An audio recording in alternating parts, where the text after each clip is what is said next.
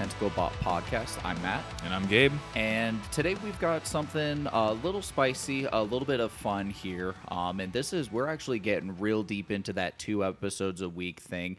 And we're just going to jump right into it. Gabe, what are we talking about Honestly, today? before we jump right into it, every week we say we got something spicy. And I just feel like that needs to be brought up. We got something a little spicy here. We're going to go ahead and jump into it. You know, I don't appreciate being called out like that. It's okay. I'm calling you out, man. Good enough. Today we're going to be talking about the new Carnifex record. It was released September 3rd, 2021, and I totally forgot to grab the record label. It is Nuclear Blast. Thank you very much for that. Carnifex is going to be Scott Ian Lewis on vocals, Sean Cameron on drums and keyboard, Corey Arford on guitars and backing vocals, and Fred Calderon on bass. Matt, why don't you go ahead and just start us off? What's your first impressions, overall feeling on the album? So, upon the initial listen, this record felt like the band either took a step backwards or just a step to the side. It just felt like it wasn't quite anything new from Carnifex based on what we had heard in the last couple of years. And it just felt disappointing. How about you? For me, on first listen, it wasn't really all that impressive to me, but the more I listened to it, it more just reminded me of early deathcore and the music that really kind of fastened my love for metal. Mm-hmm. So while the album isn't really an absolute favorite of mine, it was still fun to listen to and is a solid effort from the band. Okay. I wasn't a huge Carnifex fan beforehand. Like, I never had an issue with them. They just weren't really on the forefront of my listening.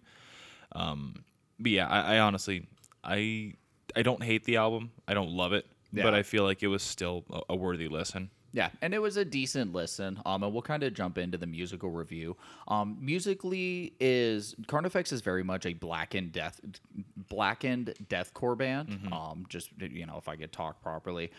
So just for clarification, it's deathcore but with a lot of black metal vibes to it. Mm-hmm. And musically on this record it felt less like a blackened deathcore album. Like the band had been moving towards over the last few years.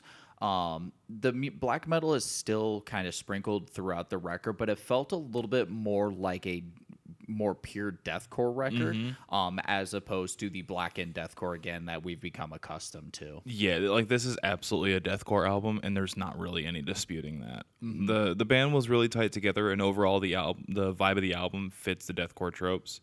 The excessive use of tremolo picking, chugs, the false chord vocals, spooky vibes, everything. Like, if it's something that you associate with deathcore, it's absolutely on this record. Yeah, 100%. And lyrically, it's honestly going to be the same thing. This is absolutely deathcore lyrics, and there's no really disputing that. Yeah, and really, when you look under the dark imagery and references to hell, graves, and all things spoopy, these songs are still really dark. Like, I would only reach song 4 reading through some of the lyrics, and there's a lot of references to suicide and wanting to die. Yeah,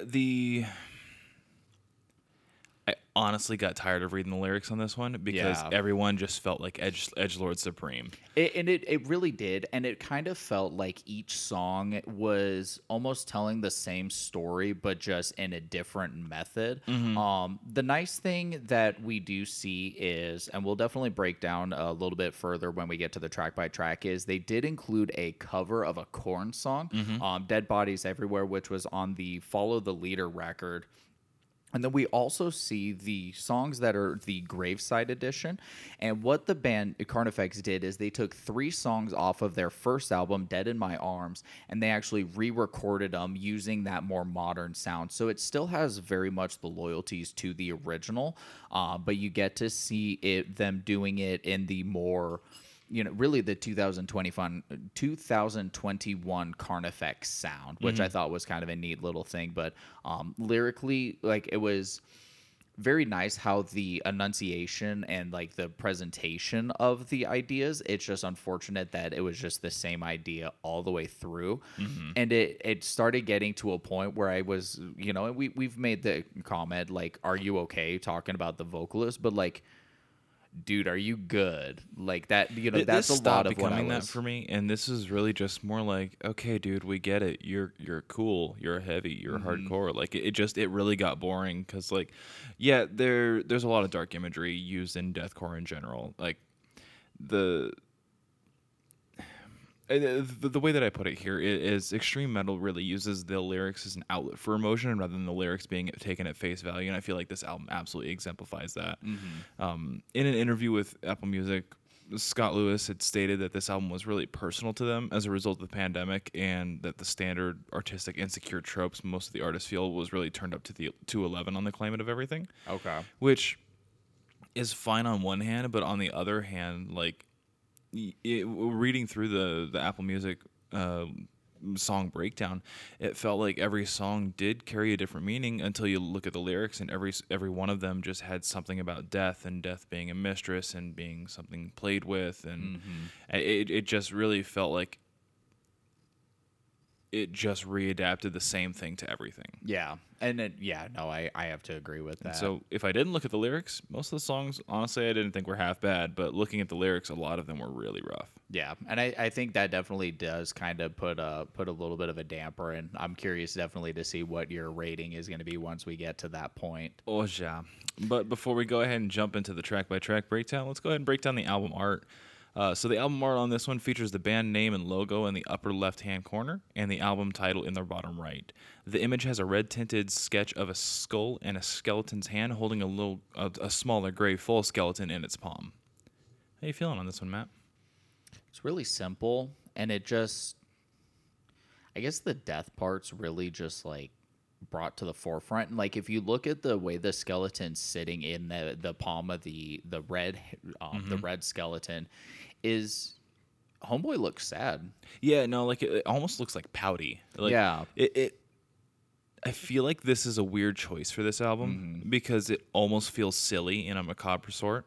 Yeah, I can kind of see that. And like I like the artistic style and the sketching, stylistically speaking. It feels like the mark was really missed on this one. Like I don't want to say that it feels like it's just something that they like took imagery that they like and threw it up, because I don't even feel like there's a lot of imagery here. Like, yeah, skulls and skeletons are death and spooky vibes and whatnot. Yeah. And holding this other dude who's just gives off more spooky vibes, but like I don't feel like it really exemplifies the album in such a way. And it's so minimalist compared to a lot of the other album artworks that we've looked at from bands before. Is looking at it is it's really hard to break it down because there's just so little to go based off of.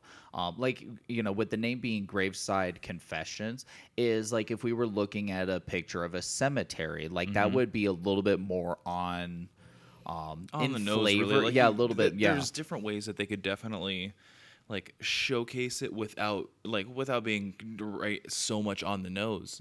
Like instead of just having a standard cemetery with your standard headstone and whatnot, like there's different ways that you can showcase that, like a boat full of people who were lost at sea, or a plane crash, things of that nature. But this one, I don't feel like I really recognize the title or really kind of the overall theme of the album, other than death is death and cool death and death. Yeah, and I think the other thing you could kind of take from the red skeleton, but is a very, I mean, it's kind of stretching it, is you could almost look as like the devil holding the sad skeleton, but at the same time is like the way that it's portrayed is it's like, based on typical devil imagery, is that just doesn't fit the bill. So we're going to jump into the track by track breakdown, and we're just going to run through the entirety of the record and give our thoughts.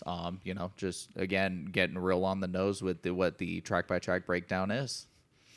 So first song, Matt, you have the knack for just saying the utter obvious. And that's what I appreciate about you. Aw, First shucks. off, we start off with Graveside Confessions. Matt, hit me with it. Dude, from the get-go, we're shown this record has no intention of beating around the bush. They just get after it. I mean, we've got double bass kicks, we got blast beats, we've got the thick chugging patterns, as well as Scott's vocal performance. Bring just a force of deathcore that is very pure, but again, bringing those very subtle black metal vibes that the band has brought in before, and it just adds that little extra something to keep this song really, really nasty. Absolutely. Yeah, the album opens up with a banger. This is probably my favorite song on the record. Okay. I fell in love with the main riff pretty quickly on it, and it hits like a truck. The song is a bit of a change from previous albums, which I thought was kind of a neat add. Since previous albums, they've always opened up with like a more slow anthemic build kind of song, but this one's just at 100% right at the start, and it just doesn't seem to show any sign of slowing down. Yeah, no, with for sure. And then one thing I did definitely note is the organ that's played throughout the song is definitely just an additional little piece of that black metal that is again trickled throughout, and Yeah, it's just that nice touch. The keyboards provided by Sean Cameron throughout this record always they're sparse, but they're done in such a way that it really adds a good flavor to the album, and kind of adds to those spooky vibes that they kind of want to provide. Yeah, it adds the spooky vibes, and then the songs don't ever feel hollow. Where some songs you can sit there and listen to, and it feels like something's missing from it, like that. It just kind of fills in what would potentially be dead air, and it just keeps the song feeling very whole. Definitely. Then we move on to track 2, which is the song "Pray for Peace." Oh look, a deathcore song, deathcoring us with deathcore. Edgy lyrics followed by deathcore instrumentals. I like the song at face value, but anything deeper than that, it just starts to annoy me. It's definitely a heavy song. It's a banger for the edgy dudes in the pit. But yeah, I feel like this one was really just trying to be too edgy deathcore for me. So the thing about this one is we see a continuation from the last song, and not only just heaviness, but also the energy. But this one brings a lot more of the black metal that we've come to expect. Deathcore elements are very much still present, but the song's instrumental, riffage playing a major part in that, feels a lot more like a black metal song as opposed to deathcore. I mean, we get the blast beats, we get the spooky organs, and then Scott's vocal acrobatics really make the song, in my opinion, a solid addition to the record. The groovy breakdown at the end, though, is something I definitely want to make note of, because I remember when I was doing my deeper dive into this, is that breakdown hit, and I'm like, okay. Yeah. Okay. Yeah, like instrumentally, the song is fine. I just, if I start looking into it any further than that, like it just, I feel like every line in this song would be like what they would include on the back of one of their edgy t-shirts. Yeah. And every white suburban woman would look at it and think, oh, and hurry their kids away. But to anybody else, would just look at it and be like, whatever, dude. Yeah. Y'all need Jesus. Yeah. Next up, we do have the song Seven Souls. Hit me with your best shot. Lyrically, this is actually a really solid song. One of the more solid ones on the album. It's dealing with the concepts of mental illness, suicide, split personalities, like bipolar disorder, schizophrenia, and so on, as the main concept, which was confirmed by Lewis in his Apple Music interview. They do get a bit genty in the song and gets kind of groovy before in like the smoldering deathcore breakdowns that are par for the course with Carnifex. We see some neat black metal influences in the instrumental breaks that kind of remind me of the song "Freezing Moon" by Mayhem, which is honestly one of my favorite black metal songs of all time. It just has this really kind of like open, dissonant kind of vibe to it, especially in those post-chorus breaks. It gets super nasty. How you feeling on this one? So the cool thing about the beginning is it opens up with something that could have been ripped out of a song from a Halloween soundtrack. I can't tell you with certainty what it was that was doing it. I don't know if it was an organ, might have been guitar. I couldn't quite put my finger on what it was. But we see it get carried into the verse before the band comes in with the just really big deathcore noises. It was a filtered guitar. Oh, was it? Okay. Yeah, so basically it's just a recording trick where they mess with the frequency of what's being played. That way it kind of gives it that almost like cone megaphone kind of sound to it. Oh, that's cool. Okay, so that makes sense. Yeah, basically it spikes the mids on the EQ on it, and rolls off the low ends and kind of gives it that honky, empty spooky kind of sound to it, and then like usually they'll throw some sort of modulation on it, Okay. just to kind of amp up the spooky. No, I can appreciate that, and that's actually kind of cool that they were able to actually be able to make that happen. And It's an easy thing to do. I think it was I think it was definitely a smart addition for the song. yeah, no, without a doubt. There's spots in the songs that gave me really strong 2007 era deathcore Yeah. vibes. But even with that, this is where the record's starting to feel stagnant. It's just not a lot of new things being brought in on this one. Yeah. Lyrically though, I thought it was pretty impressive. Yeah, this song is kind of like what started making me feel like those old deathcore vibes, and from here, the record honestly feels like it would be like an early Chelsea Grin record. I can with see that. exception of having Scott Lewis on vocals instead of what's his name, Alex Kohler. Yeah, that. Yeah. which would be better any day because honestly, I'm not a fan of Alex's vocals. I'm hit and miss with Alex, to be completely honest. It really depends on the era. Like if we're looking at Evolve and Ashes to Ashes era, I actually really liked how Alex sounded. But like early Chelsea Grin is very Like and I'm with you there. Like Evolve and Ashes to Ashes, like I was a fan of those records, but I feel like especially with like how they have Tom Barber now, I feel like those records would have been better. Yeah, with and him on them. Now, quick question, completely sidetracking for a second. How would you feel if the band did outright come out and say that they were going to re-record those records with Tom Barber? I'd be down for it. It'd be kind of. Yeah, quite frankly, like I'm always interested to see, especially when a new vocalist. We're really going off on a side tangent at this point. When a new vocalist becomes a part of a band. With metal, it's a little bit easier because you can tailor your sound to still fit while also moving on. Like take Will Ramos and Lorna Shore for example, or I'm blanking on his name, but the new singer of Sign of the Swarm after CJ had left. Oh yeah, and like so they can tailor their sound and still bring a unique aspect to the band, but like ultimately it's not going to really be that big of a hiccup. But like if you're adding on a new vocalist as a band, like 3 Days Grace, where they brought in some guy who sounds completely different, or Bad Wolves, who's bringing in some guy who sounds completely different. I just feel like it really does a disservice to the band that you keep the name but completely change up the sound drastically when oftentimes the vocals are what is a huge hinging point for a casual listener. yeah, and I can agree with that. And yeah, the 3 Days Grace vocalist change was a little weird, but just to bring us back on track, Yeah. let's go ahead and jump into Curse. How you feeling on this one? So this one, funny enough, this actually felt more like a metalcore song than a deathcore song. It does bring the crazy drop tune chugs from deathcore and the eerie sounds that black metal does, but it doesn't really feel like either of those two. It feels a little bit more mid tempo and kind of mid tone as opposed to the really low and just really. Yeah. This song feels really disconnected from the rest of the record. Yeah. I like the instrumentals on it. I think it represents previous albums fairly well. The lyrical content on this one honestly feels like it would be a Jared Dines or Jared Alonji parody song. Like the opening lyrics, I have death tattooed on my soul. Yeah. Come on, man. Like reigning Lord of Edge, just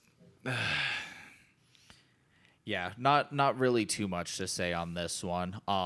So next up we do have Carry Us Away. Hit me with it, dude. this song, according to Lewis, was almost a title track with a different title, which is called What We Take to the Grave. He also states that it's one of those songs where you don't want to write. I'm sorry, I'm quoting. Quote, it's one of those songs where you don't want to write the same thing over and over, but you do want to give the fans what they expect, end quote. I do really like the song and understand why they felt the way that they did on it. And as somebody who's not a diehard Carnifex fan, I'm glad that they didn't take this approach for the whole album because I feel like it allows the band to be a little bit more expressive. Wow, I cannot speak. Be a little bit more expressive with themselves and just overall, like the music allows to flourish a little bit, and it's not just trying to recreate the old Carnifex stuff for the fans. Yeah. That being said, I feel like this entire record really does, with exception of a few songs, does write the same song over and over. where it's lyrically all the same. It still follows the same deathcore tropes, and it just doesn't really break out of that mold too much. Yeah, and I have to agree with that. This song we definitely return to what we've become accustomed to with listening to Carnifex. But the cool thing about this one is, compared to the other songs, is the guitar riffing brings a much groovier sound than what we've seen, but there's that very subtle sprinkle of thrash mixed in. And I think that just by itself really adds a little bit of weight that makes me want to return to this song. But it just is unfortunate that I had to go and deep dive into the song in order to find that mixed in with everything else. Yeah, they reintroduced more melodic elements, kind of like that they did on their older stuff. Which is kind of like why they went ahead and included this song in here, just for like older fans and stuff like that, just who are fans of their original material. Right. That way they have something to hold on to in this record as well, which Yeah. I don't think is a bad motive and a bad idea for really any band, especially if you're changing up your sound. I feel like you should have at least something that has some semblance of what previous fans were holding on to, Yeah. just so you have something like that. Like, for example, Trivium on their latest record, What the Dead Men Say, the Defiant was very akin to like Ascendancy and that kind of era record with the kind of like the same guitar writing tropes and the same soaring choruses. Yeah. And while it personally wasn't a favorite of mine on the record, it was a fan favorite because of how many people love Ascendancy. Yeah. Just using that as an example. So I feel like this is a good one to include on the record, and it doesn't feel out of place whatsoever. And if it were the title, I feel like it's a good thing it's not the title track. Yeah. Because then I feel like at that point that would be gratuitous. But I feel like it's a solid addition to the album and should remain as where it sits. Yeah, no, I agree with that. I don't really have anything else to say on that one. So up next, we do have the song "Talk to the Dead," and now we're really back to your regularly scheduled program of Carnifex. We get the tremolo picking, we get the fast double bass kicks, breakdowns. Scott doing some more of the vocal acrobatics. The dissonance added during the breakdown adds some additional weight to the song that we really hadn't seen that much up to this point. So. You know, really, it just added that little bit of extra just to keep this song from completely blending. I just, I got to give it a little bit of credit where it's at. Hit me with what you're thinking. Yeah, so according to Lewis, this song is about his feelings at the start of the pandemic. Having toured for really most of every year since 2006, he was feeling sort of an identity crisis, and the song was his outlet for it. Okay. Just kind of like, okay, well, who am I? Am I broke because of my bad decisions over the past X amount of years? Right. So, I mean, touring every day, all day for 15 years for the most part, with exception to like some breaks to record in between, like that's not a small feat. Like No. that is taxing on a person, and to have all of that ripped away, like I can understand where a lot of his insecurities and a lot of his issues came from. And so it's definitely felt in this song. The breakdowns are super sick on this one, and the riffage in the post-chorus is gnarly. Yeah. No, it's a solid one. Then from there we move into the song January Nights, which is going to be the only instrumental track on the album. It's honestly kind of a nice break. It's amazing. It's mostly guitar with no distortion, and is backed with some really slow violins. We do get some drums coming in, but it's just kind of chilling. Distortion comes back at roughly the 3-minute mark, but it's not the same heavy. It's more akin to something that you may hear from like The Devil Wears Prada, or even a little It's bit very August Burns Red. ballady. Like in terms of a metal song being a ballad, it feels very ballady in that Yeah. regard. This was written by the guitarist Corey, and just really is kind of just an emotional piece for him expressing his outlet in that regard. With his just his state of being, due to him being out of work.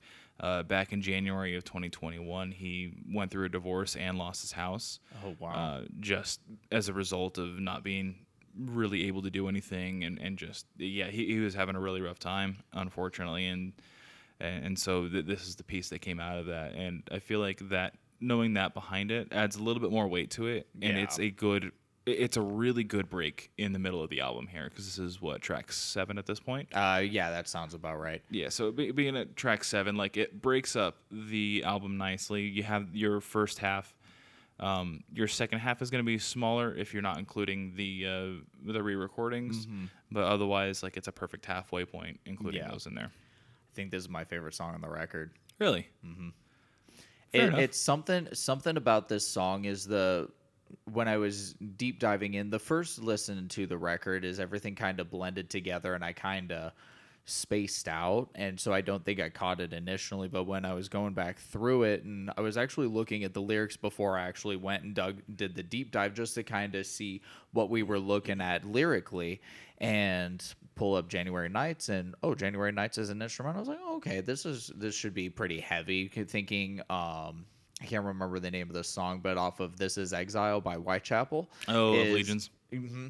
So I was sitting there and I was like, okay, it's probably going to be something like that, but it's going to definitely have the spooky vibes. I start this and I was like, this is completely not what I expected. And I think because it wasn't what I expected, I think is just enough to really add that, like, yeah, that's my favorite one. Fair enough. Yeah, no, this one feels akin to excuse me. This one feels akin to there's a post-rock band called If These Trees Could Talk. Okay. And they're kind of like a post-metal instrumental, very clean into heavy distortion kind of stuff. Okay. They're really cool. They're great background music. I use it I throw it on like if I'm needing to like study something where I have to read a lot. Okay.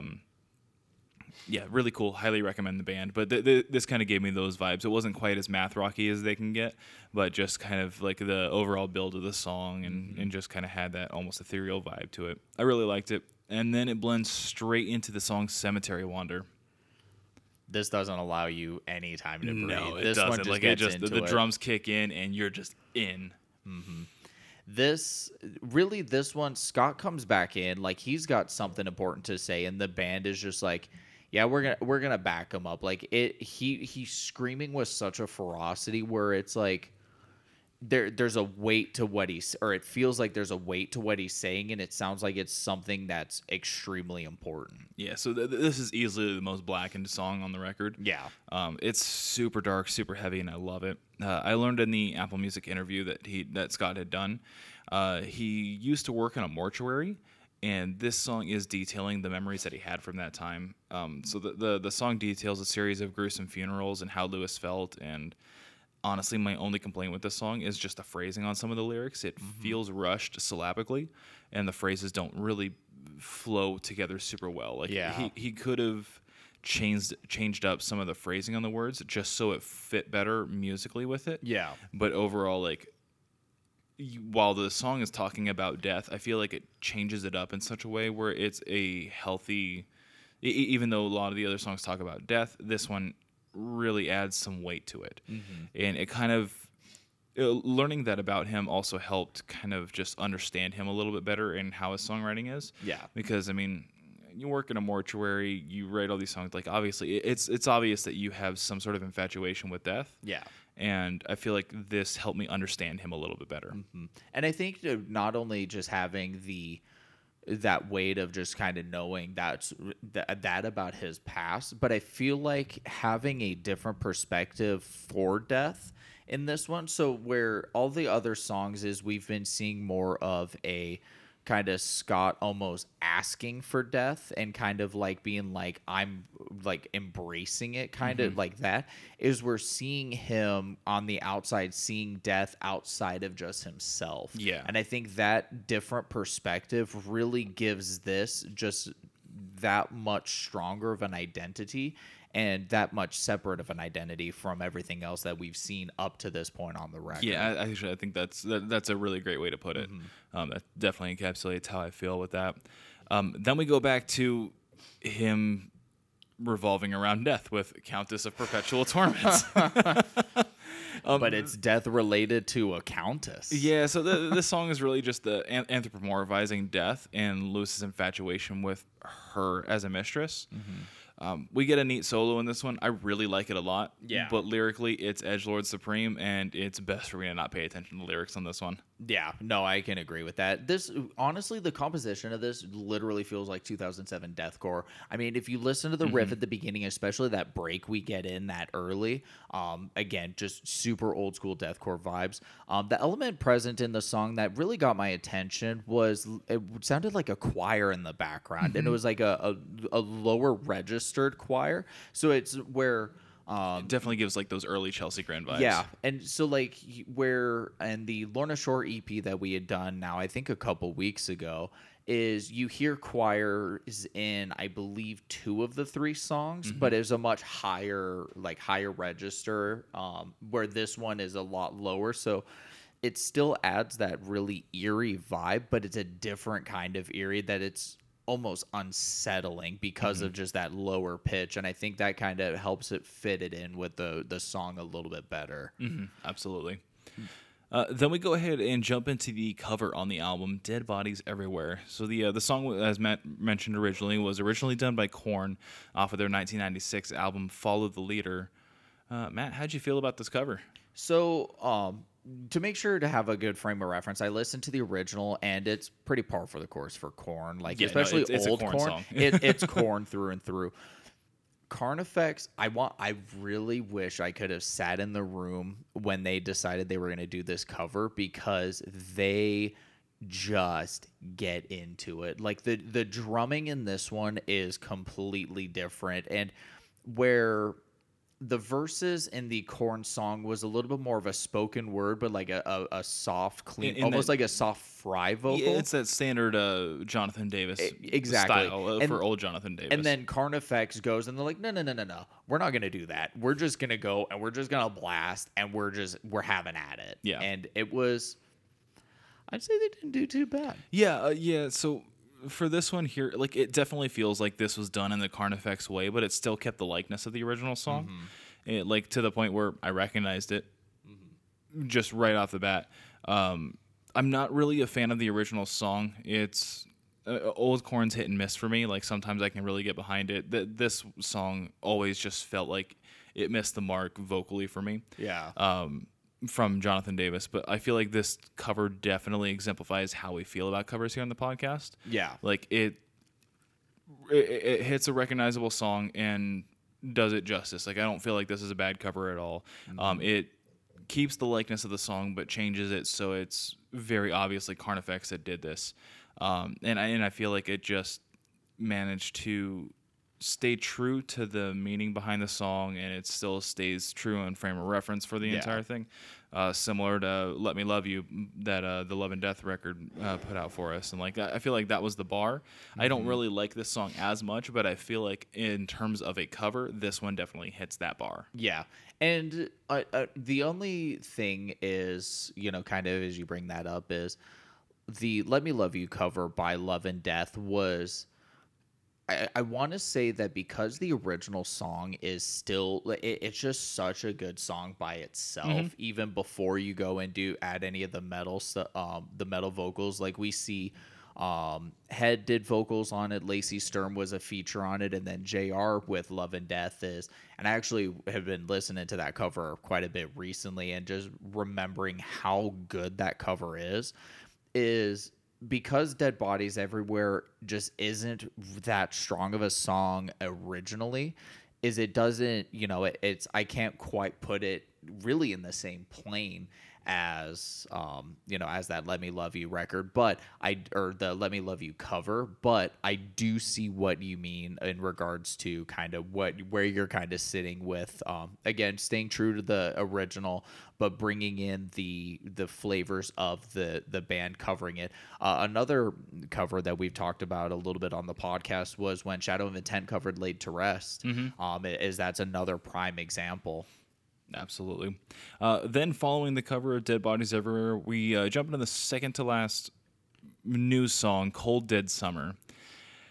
With this one, there's nothing really special for me to say that hasn't already been said. It's morbid lyrics, heavy instrumentals, Per the Apple Music interview, this one was basically detailing Lewis's feelings about seeing the memories of Warped Tour 3 years ago at the time of writing the song while being trapped inside, unable to tour.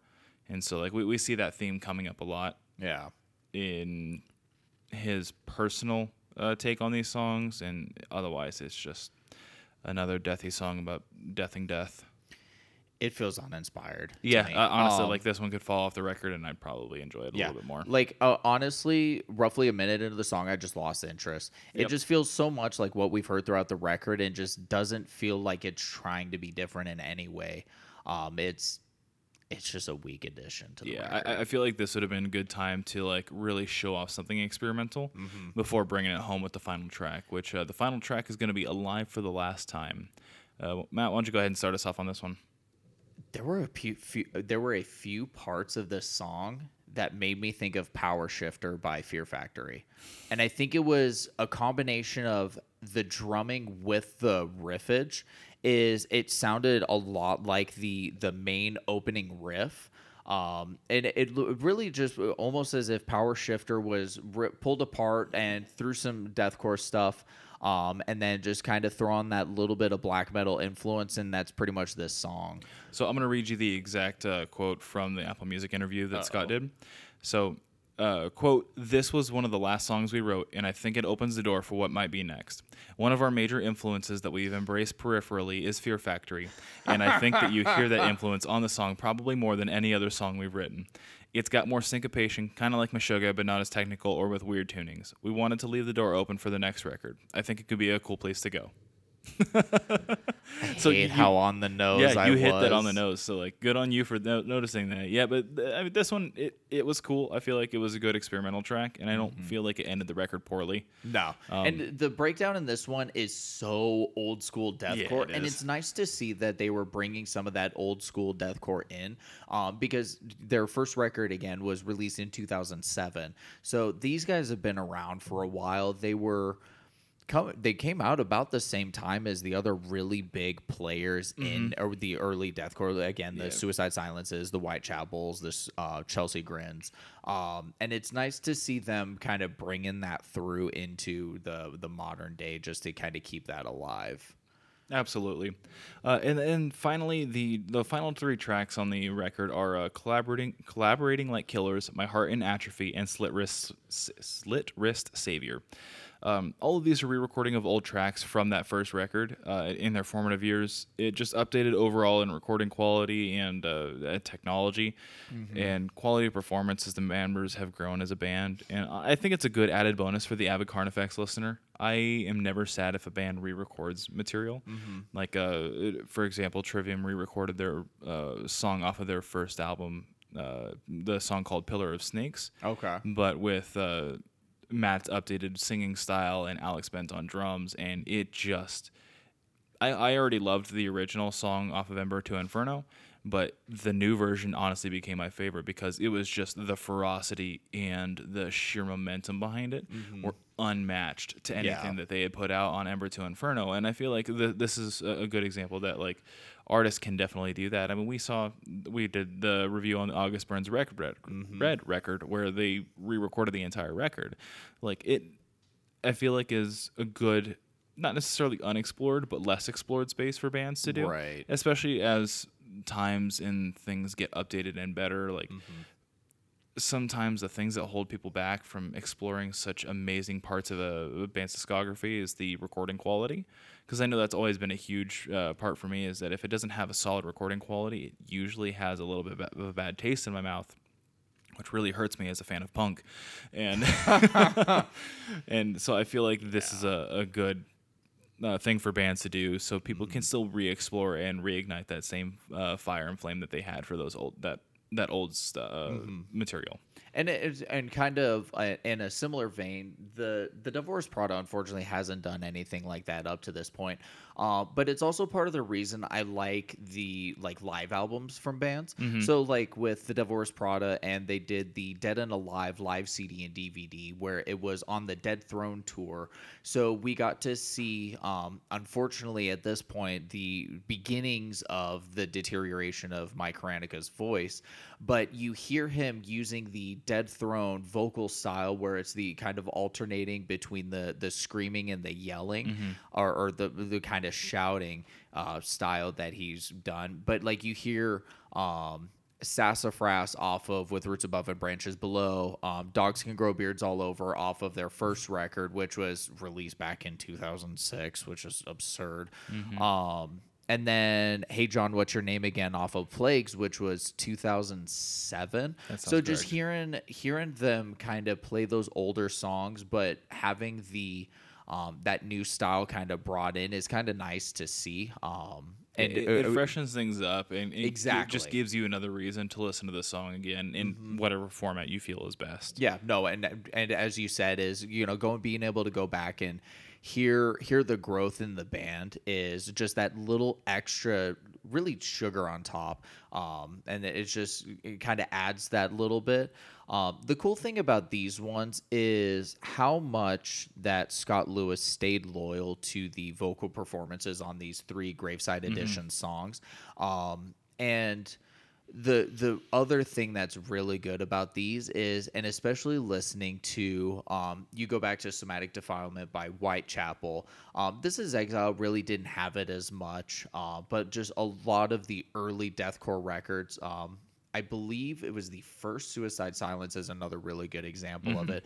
But you listen to them and everything is just turned to 11. So when people say like, dude, like metal music is just a wall of sound, like I go back, and especially after hearing a lot of these bands hone in on their sound, and then you go back to these old records and it's just, you're just bombarded with just noise, really. And it's nice to see that these guys were able to, over the years, find just better engineers, better production and everything, just to clean everything up. And I could actually hear guitar tones. Yeah. I could actually hear bass tones, which who does that anymore? Yeah, what is bass?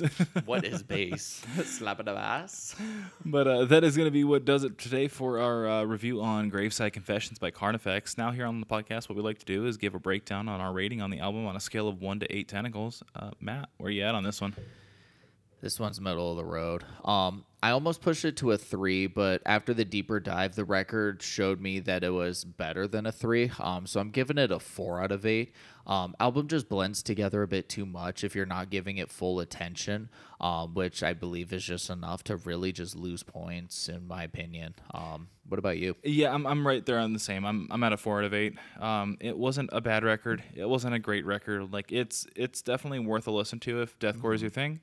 But it doesn't really have a lot that stands out on this record so much that makes me want to continue returning to it. Yeah, that's completely understandable. Yeah, the only glaring faults really are the lyrics on this one. Like, musically, it's fine. Vocally, it's fine.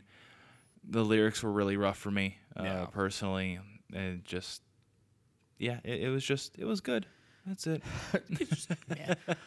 So that's our breakdown of Carnifex's Graveside Confessions record. Again, that was released on September 3rd of 2021, so definitely a recent release. Now what we like to do is the hidden track, where we talk about something in the realm of music, maybe not related to this record specifically, but something going on in the music world. Gabe, why don't you tell me what your hidden track is? Yeah, so actually today, as of recording this, the band The Breather, they released their second single since they have reformed. So Either Breather is the kind of brainchild of Sean Spann, and so he's got a whole new lineup behind him that's going on, that they're going to be releasing an album, I believe, towards the end of the year. Oh, cool. I could be wrong on that. Sean's a homie, though. It sounds super solid. It's super sick. It's the band that Nick Nocturnal joined. Oh, that's right. And okay. Yeah, so it's super heavy. It's super dope, and I can't wait to hear more from them. I was always a big Either Breather fan before they went on hiatus, and it's just Sean with a new lineup now. But I'm okay with that because it sounds phenomenal, and I can't wait for more. So awesome. I definitely recommend checking that out. What's the name of the song?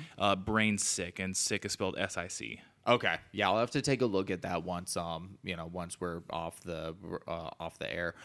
This one actually is I had a chance to my roommate actually recommended this. So August 20th of 2021, the band Bone Hunter released their newest record, and the title of it's Dark Blood Reincarnation System. I had the opportunity to only listen through it about That once. sounds so Edgelord Supreme. So here's what's wild. So again, because I'd only recently been informed of this record, and I just was like, yeah, let's give it a shot. Regarding to sound is very unique compared to what I typically listen to. This is a blackened thrash punk band. Okay. So the best way to describe it is if you take pretty much punk instrumentals, dabble in some thrash, which hot take, thrash is the child of punk, and you can't tell me otherwise. Nope, you're not wrong. Yeah. And then like the vocals as well as an occasional riff or two are really where the black metal kind of comes in.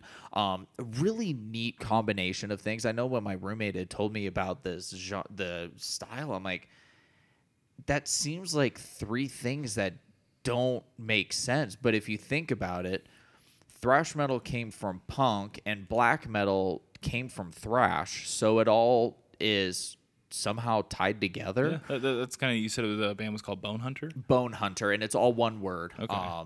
And again, haven't really had a chance to do a deep dive, but based on what I've heard thus far, I'd give it a 4 out of 8.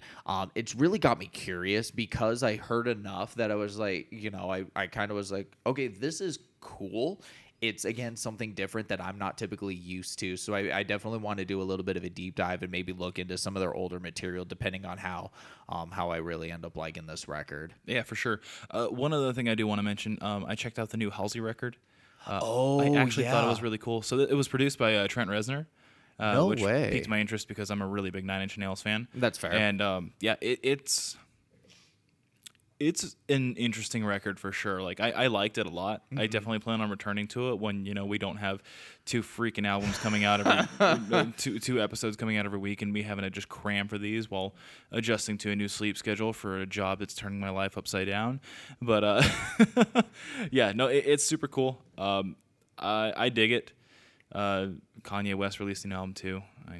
I'm not a Kanye West fan, so I don't really care about it. But that's there, so check it out if you like it. I guess Kanye released a new record. That's news. So that's cool, I guess. I guess apparently Drake dropped a new record recently, and everybody's been losing their marbles about it. I've seen a couple memes on the internet about it. I did hear about that. I haven't listened to it. Yeah, it's Drake is nothing to lose your marbles at. He's not a good artist. I don't understand what people see in him. And the hotline bling. It can only mean one thing. I will fight you right here. Yeah, it's just he's one of those that it's mediocre for mediocre's sake, and I don't understand how anybody can think that he's so great. I don't know. You're definitely asking the wrong person. Yeah. Why are we even talking about this? This is the wrong podcast for it. Anyway, we appreciate you guys taking the time to listen to us. You can find us on iTunes, on Spotify, on Amazon Music, Google Podcasts, and anywhere else that you listen there. If you could give us a like, rate, subscribe, comment, all that jazz, we would really, really appreciate that, as it helps us keep doing what we're doing here. We can also find us on a variety of social medias. We're on Facebook, Instagram, Twitter. Just kidding, we're not on Twitter. I'm tired to say this. We're on Facebook, we're on Instagram, we're on TikTok, and we are on YouTube. So go ahead, give us a check out on those, and maybe a little bit of follow, a little bit of love. We appreciate that, and we will see you later. Catch you in the next one.